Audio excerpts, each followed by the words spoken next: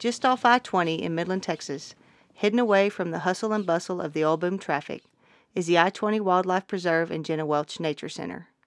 To mark its one-year anniversary, I-20 offered its visitors a chance to meet its new executive director, Michael Price. Moving to Midland was quite a surprise, but it was something that it's an opportunity that we see to really further my career in conservation.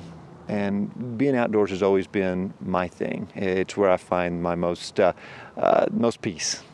I'm very excited about Michael. He's going to be great, and he's just going to move us forward to Phase 3, and we're going to be building the Jenna Welch Study Center, Nature Study Center, and so we're just kind of setting up everything to get that built, and it's going to be very important for West Texas and Playa research. Ann Hoffner has been on the board since the I-20 Preserve launched a year ago. The Nature Study Center will be a new building offering environmental education with a focus on the Playa habitat. My goal is not to come in and just change things. It's basically to pick up the mantle that's already been placed and just go with it. The year 2013 was really spent, as far as the board of directors of the I-20, of board development, adding new board members, program development, and policy development. And so now this year's going to be the time to implement those things and to continue doing basically what the board has set up with their strategic planning. Despite being open for just over a year, the preserve has a long history. The city of Midland donated the land to the Midland naturalist in 1961 for the building of a park. Volunteers maintained the park while the city tried to get it funded.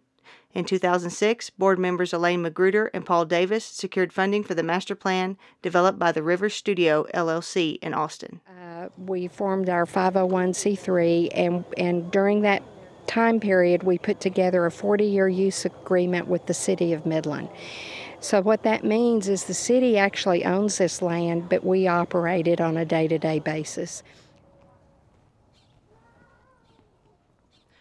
Even though the preserve has been open for a year, some local residents are only now discovering it. Yes, I'm Kayla Perkins. I'm a resident here in Midland. Oh my gosh, well, people come to Midland and they think it's a horrible, disgusting, nasty place.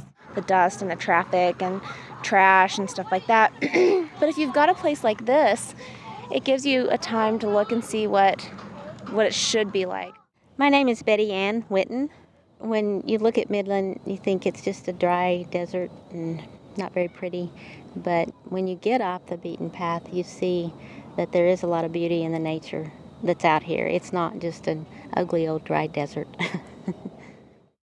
David Witten from Midland, Texas. Oh, I think it's a good place.